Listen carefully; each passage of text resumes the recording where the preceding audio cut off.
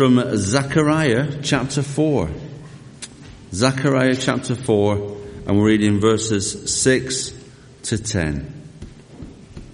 So he said to me, "This is the word of the Lord to Zerubbabel. Not by might, nor by power, but by my Spirit, says the Lord Almighty. What are you, O mighty mountain?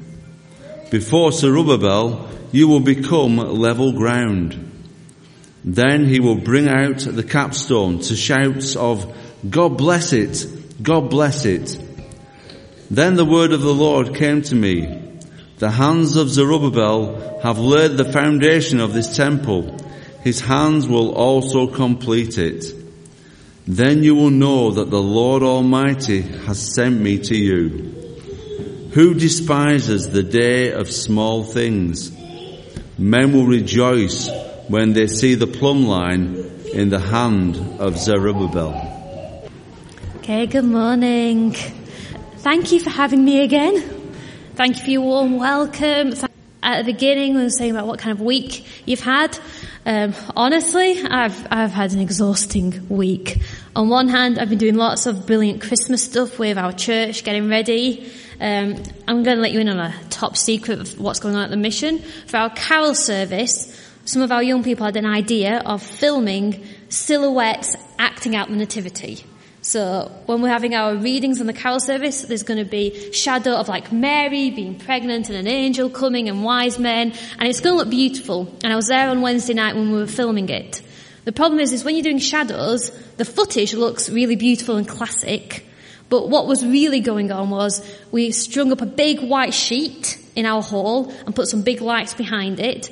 And then a bunch of us got dressed in the children's nativity costumes of bright garish colours and were acting out with very exaggerated movements in front of the sheet to make a beautiful shadow. So it was ridiculous. And we were there till about 10 o'clock trying to do that. And midway through, so there's 3 of us dressed as wise men, most of them are girls, holding gifts. I was in a giant robe, being an angel with a child's halo on my head. Another guy was walking around with a crown, and another guy was filming. And in the midst of this chaos, about 8:30, a guy walked into church and went, "Parcel for Amanda, parcel for Amanda." It was like an Amazon delivery guy. Like, "Hi." We don't normally do this, but we were so shocked we weren't expecting anyone. We didn't even offer the poor guy an explanation. We just went, "Oh, thank you very much," took the parcel and bye then. And he walked out thinking, man, that church is full of nutters. So I've been doing that. So that's, good and tiring. But also at work, I work at a college, Accrington and Rosendale College. I'm in admin there. I've been there for 10 years. I've had a hard week. It's something about the end of term that I think sometimes makes students act up. So we've had a lot of disciplinary meetings, and I've had 3 or 4 of our final stage disciplinary meetings where things get really, really bad. And they've been a bit heartbreaking, because some of these lads that we've had in, like the 16, 17, often the ones who get to this final stage are ones who've already had a hard time at high school, and maybe college was already their second chance, and they're blowing it. And I have to sit in the room and take notes, and I can see like parents really struggling, and the parents obviously wanting to support the child, wanting to defend the child, but also clearly at a loss of what to do. And sometimes I'm just blown away of, my life's quite cushioned. I've had really loving parents, stable upbringing, I've had the church, I've got my God on my side. And then I'm confronted with young people who only live 10 minutes down the road from me, who've not had those advantages, and are now at 16, 17, making really bad choices that are going to put them further back in life. And I was just really burdened by the trouble that young people can have at such a young age. That really, you just think, how are we going to help people get past this kind of stuff? I am feeling kind of inadequate, and in these situations, my only interaction with these kids is really like sending them letters home and escorting them to the meeting and taking notes, and all I try and do is just be a bit kind to them, but it's such a small thing I play in that part. I'm not a teacher or a manager or anything like that, I'm just an admin. But you know what, God has ways of encouraging us when we're feeling overwhelmed by what's out there, and I hope this morning this message does that. And to start with, I want to tell you a story. So if we put on the next picture, it's a story about pots. There once was a ceramics class. And on the first day of the class, the teacher announced that he was going to divide his class into 2 groups. Those on his left-hand side would be graded solely on the quantity of the work, how much they produced. All those on the right would be judged solely on the quality, how good is the work that they produce. And his procedure was really simple. On the final day of class, he was going to bring in his bathroom weighing scales and weigh the work of the quantity group. Those who did 50 pounds of pots would get an A, those who did 40 would get a B, and so on. Those being graded on quality, however, only had to bring in 1 pot to get an A, although it had to be a perfect one. Well, the course goes on, and it finally comes to the grading time, and a curious fact emerged. The works of highest quality were all produced by the group being judged on quantity. It seems that whilst the quality group has spent a long time debating about what makes a perfect pot and planning it and thinking it and making up theories, the quantity group were busy churning out pot after pot after pot and learning from their mistakes and developing their skills and learning all the time. And slowly, over the months of the course, they developed their skills and were able to produce fantastic pieces of art. The lesson from that is one I think we know in our heads, is that great things take time and are produced by lots of small little steps. Big changes take a lot of hard work, a lot of dedication, and a lot of time to accomplish. And I think that's not a radical thing to say. I think we know that in our heads. But it's so easy to forget when we're in the middle of actually trying to do great things that it's normal for it to take a long time, and that it's normal for things to be seeming small and hard to move on with. So today this message is about those of us who sometimes feel, whilst we're doing something really important and special, that we're getting a bit stuck in the middle of it. You know, there's lots of things that we could be doing and working on that feel really big and important, but in the middle of it can feel like it's a bit of a drudge, a bit of a burden, a bit of something that isn't getting anywhere. The first example I always think of is just the church. What the church is called to do is immense. You're meant to be like the source of hope for your surrounding area. You're meant to be sharing the gospel and seeing people come to salvation. You want to be discipling one another. You're meant to be serving one another in love. You're meant to be being this family where everybody is loved and accepted and encouraged and built up. And none of that is easy. Week in, week out, it can feel sometimes like you're not making progress. Or, you know, like you could be like me, maybe your work situation, actually your work could have a lot of big challenges and it can feel like you're not getting anywhere with it. Maybe your important thing is raising your family. Or maybe trying to support somebody who's going through a really big battle or a mental health issue. You know, if you're that first line of support for somebody who's falling apart, that is a huge task. And it's not easy, and it's not solved like that, and it's not just like one conversation that's going to fix it. It's week in, week out being there. Or maybe it's just the continual process of becoming more like Jesus.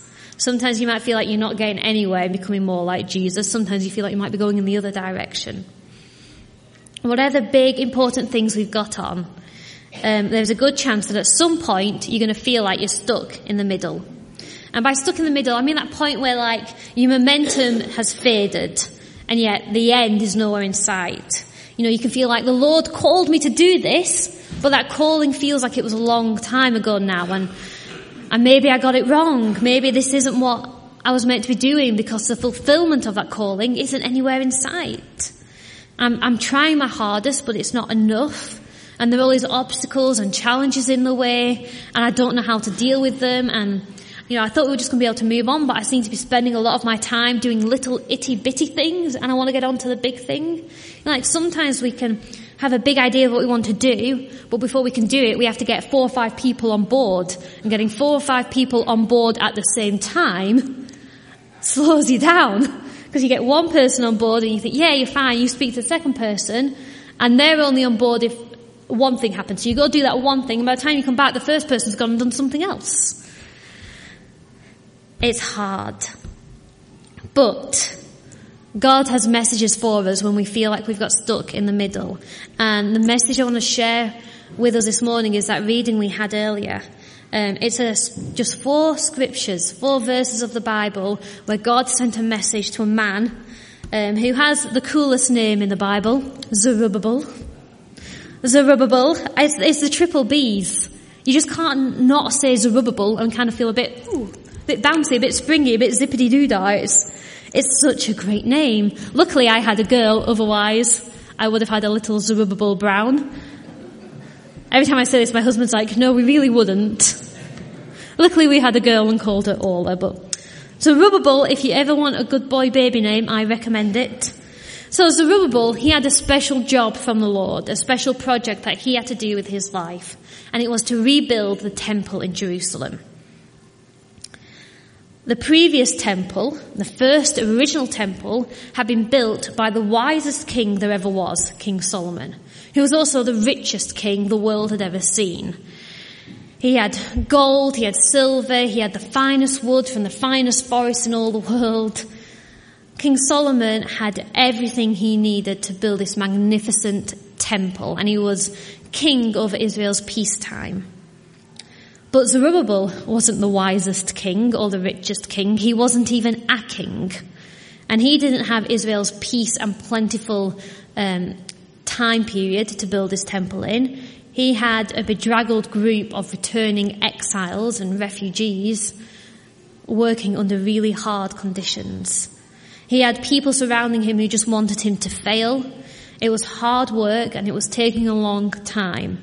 And there must have got a point where Zerubbabel got really discouraged in his work because God sent him a message through the prophet Zechariah, which is our reading. So we'll have the reading up now. This is the word of the Lord to Zerubbabel. Not by might, nor by power, but by my spirit, says the Lord Almighty. What are you, mighty mountain? Before Zerubbabel, you will become level ground. And then he will bring out the capstone to shouts of, God bless it, God bless it. Then the word of the Lord came to me. The hands of Zerubbabel have laid this foundation of this temple. His hands will also complete it. Then you will know that the Lord Almighty has sent me to you. Who dares despise the day of small things? Since the 7 eyes of the Lord that range throughout the earth will rejoice when they see the chosen capstone in the hand of Zerubbabel. The thing that leaps out of me that highlighted in these verses are, who despise the day of small things? You know, when you're in the middle of something really important, days of small things is what you've got to work with. You've got the small things of your routine, the small things of working out the process, the small things of just sticking with the plan. Like, I love making a new plan. I love a fresh notebook and writing down the steps. What I don't love as much is being on like step 4 out of 8 and just having to see it through. I don't like the small steps of like prepping a room for decoration. I've been doing that for months, like scraping and sanding. But all of those small things add up to a final thing that will work brilliantly. Days of small things can seem unimportant, they can seem tiring, they can seem boring and dull. But we've not to believe that feeling. God is at work in the day of small things. And he tells us not to despise them. Those small steps, the mistakes, the progress, the little bits of conversations you have with one another, getting on board, hearing one another out, understanding one another, all of that is valuable. And all of those days of small things lead up to that day of completion. And there's never been a great wonder or accomplishment or thing worth doing that didn't happen with day after day after day of small things. That's why God calls us to be faithful in the small things. Jesus said, whoever can be trusted with very little can also be trusted with very much. So the first thing we need to know is that the Holy Spirit is at work in the day of small things. God says, not by might nor by power, but by my Holy Spirit. We have to remember in the middle of things, God is still in it. So it's not about you being bigger or better than anybody else. It's about us trusting in God and His Holy Spirit. And you know what struck me about reading this is that the Holy Spirit, often when we pray about the Holy Spirit, we think about the Holy Spirit being mighty and powerful because He is. But it's interesting that God says here, not by might or by power, but by my Holy Spirit. And the phrasing here just reminds me that sometimes the Holy Spirit can work in really understated ways that can be easy for us to miss or undervalue. You know, the people who were building this temple had returned from slavery in a foreign country.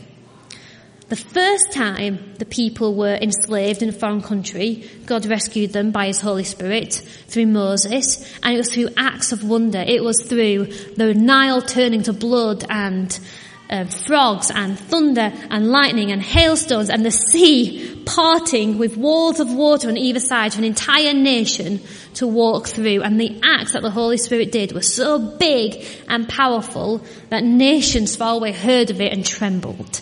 And it was cemented in history throughout the world. It was massive. But the Holy Spirit did it very differently the second time He rescued the enslaved people of God. The second time what happened was it wasn't parting of the sea and frogs and flies and locusts. The second time the Holy Spirit gave the people favour with those in authority. And the people in authority listened to the exiles in their enslaved being and just said, yes, go home and rebuild the temple. Here are some gifts to get you started. Here is a letter of my protection. Just like that. No big shaking foundations miracle, but a big heart miracle, a big miracle of peace and favour. That can be how the Holy Spirit works sometimes. The Holy Spirit can work by just giving you favour. And I sometimes wonder that if we're a bit blind or a bit underappreciative of the Holy Spirit working in that way. And you know, sometimes I think we bulk ourselves up for a big battle when we know we've got a challenge or an obstacle like the mighty mountains that Zerubbabel had to face. We like think, right, I've got a mighty mountain to face, so I'm going to bulk up and I'm going to get my best arguments. I'm going to get these people on my side. I'm getting ready for a fight. I'm going to get ready. I'm going to take it on and I'm going to beat it down. I'm going to take it. And God sometimes says to us, you don't need to bulk up for this. I, the Lord, I'm going to do this for you. I'm going to go ahead in peace and in favour. And I'm not requiring you to bulk up and get bigger and stronger and better and fight. Because this isn't your battle, this is my battle. And I think sometimes we can bulk up and we can get to the mountain, and when we get there we realise God's levelled it before we step foot there. You know, this passage says, what are you, mighty mountains? Before Zerubbabel you'll become a plain. And I've had it before where I started like getting ready for a big fight, and I was praying and getting ready, and I just thought God say, no, you do nothing. You just turn up, and by the time you get there I'll have dealt with it. And you know what? He had. And I didn't have to fight, I didn't have to lock horns with anybody, I didn't need to anymore, I just needed to turn up, and by the time I'd got there, the Holy Spirit had gone ahead and changed hearts and minds. And I want to encourage you that sometimes that's what God has for us, that can be the work of the Spirit. And sometimes we need to ask God, Lord, is this just a time for us to trust you are going to go ahead of us, not in battle mode, but in peace mode. And when we have that mentality of trusting that God's going to go ahead of us, we can realise that our mighty mountains, our big problems, our big obstacles and challenges aren't a reason for us to change the plan of what we're doing.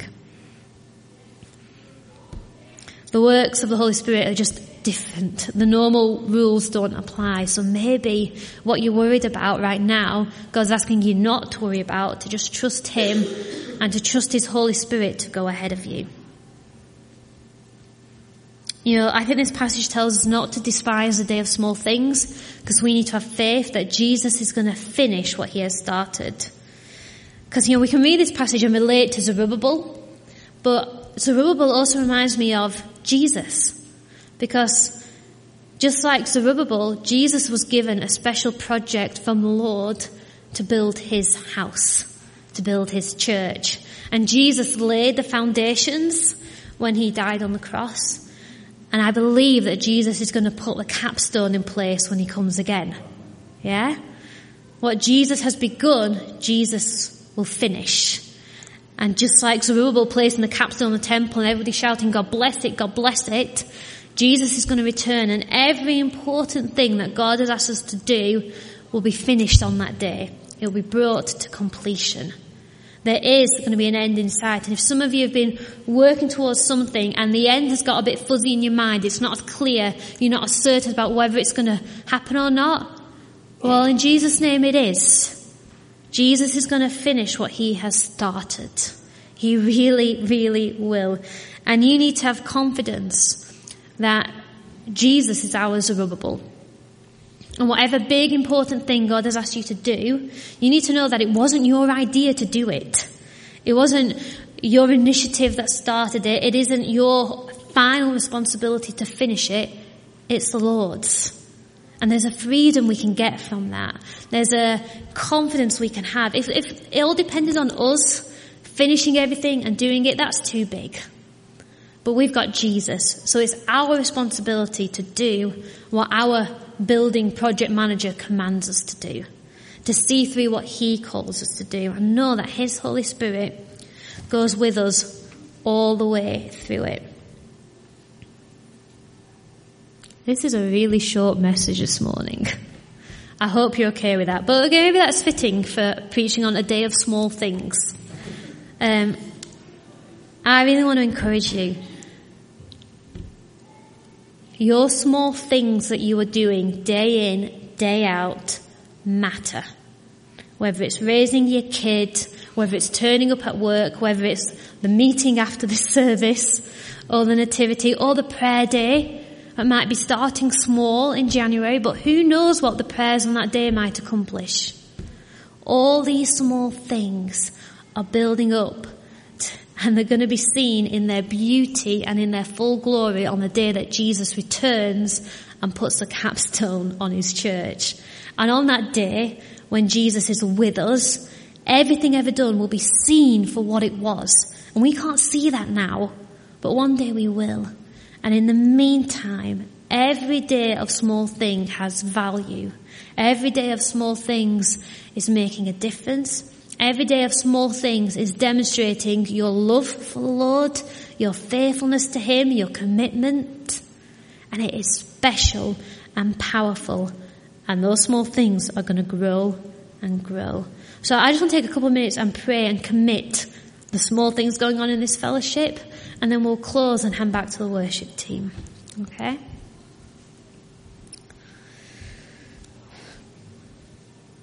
Lord God, you are so gracious and merciful to us. And you know that in our hearts you've given us the desire for purpose in this life. We don't want to just spend our days idly and then come join you. We know that whilst we've got today, that there is something good we could do with it. And Lord, I just pray for all the people in this room, myself included, Lord, that you'll help anchor us to the purpose you've called us to do. And whether that purpose seems small or big, Lord, that we will honour it and execute it faithfully and joyfully in your presence and in your Holy Spirit. And Lord, I pray where there are mighty mountains that are seeming to block the purposes of this church, Lord, I ask you to send your Holy Spirit out in advance with peace and favour, that the mountains might be levelled not by our might or our power or our intelligence or our cunning, but by your Spirit alone. And Lord Jesus, Lord, I thank you that you came as a baby.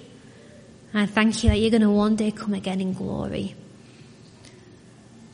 And Lord, we want to act with complete faith and hope in your return. And we pray that we demonstrate that faith by acting now as if everything you've given us to do is doable, is wonderful, and is good for us and good for the people around us. Lord, I just pray for all those whose hearts have been a bit wearied or burdened by carrying important things and not seeming to make progress. Lord, will you just open their eyes so that they can see how far they've come? And will you give them that encouragement and start easing the way forward for them, that they might know that they know that they know that they are on the right track. And will you bless this church and all the days of small things that they're doing. Thank you for being good to us, God. In your name, amen. Amen.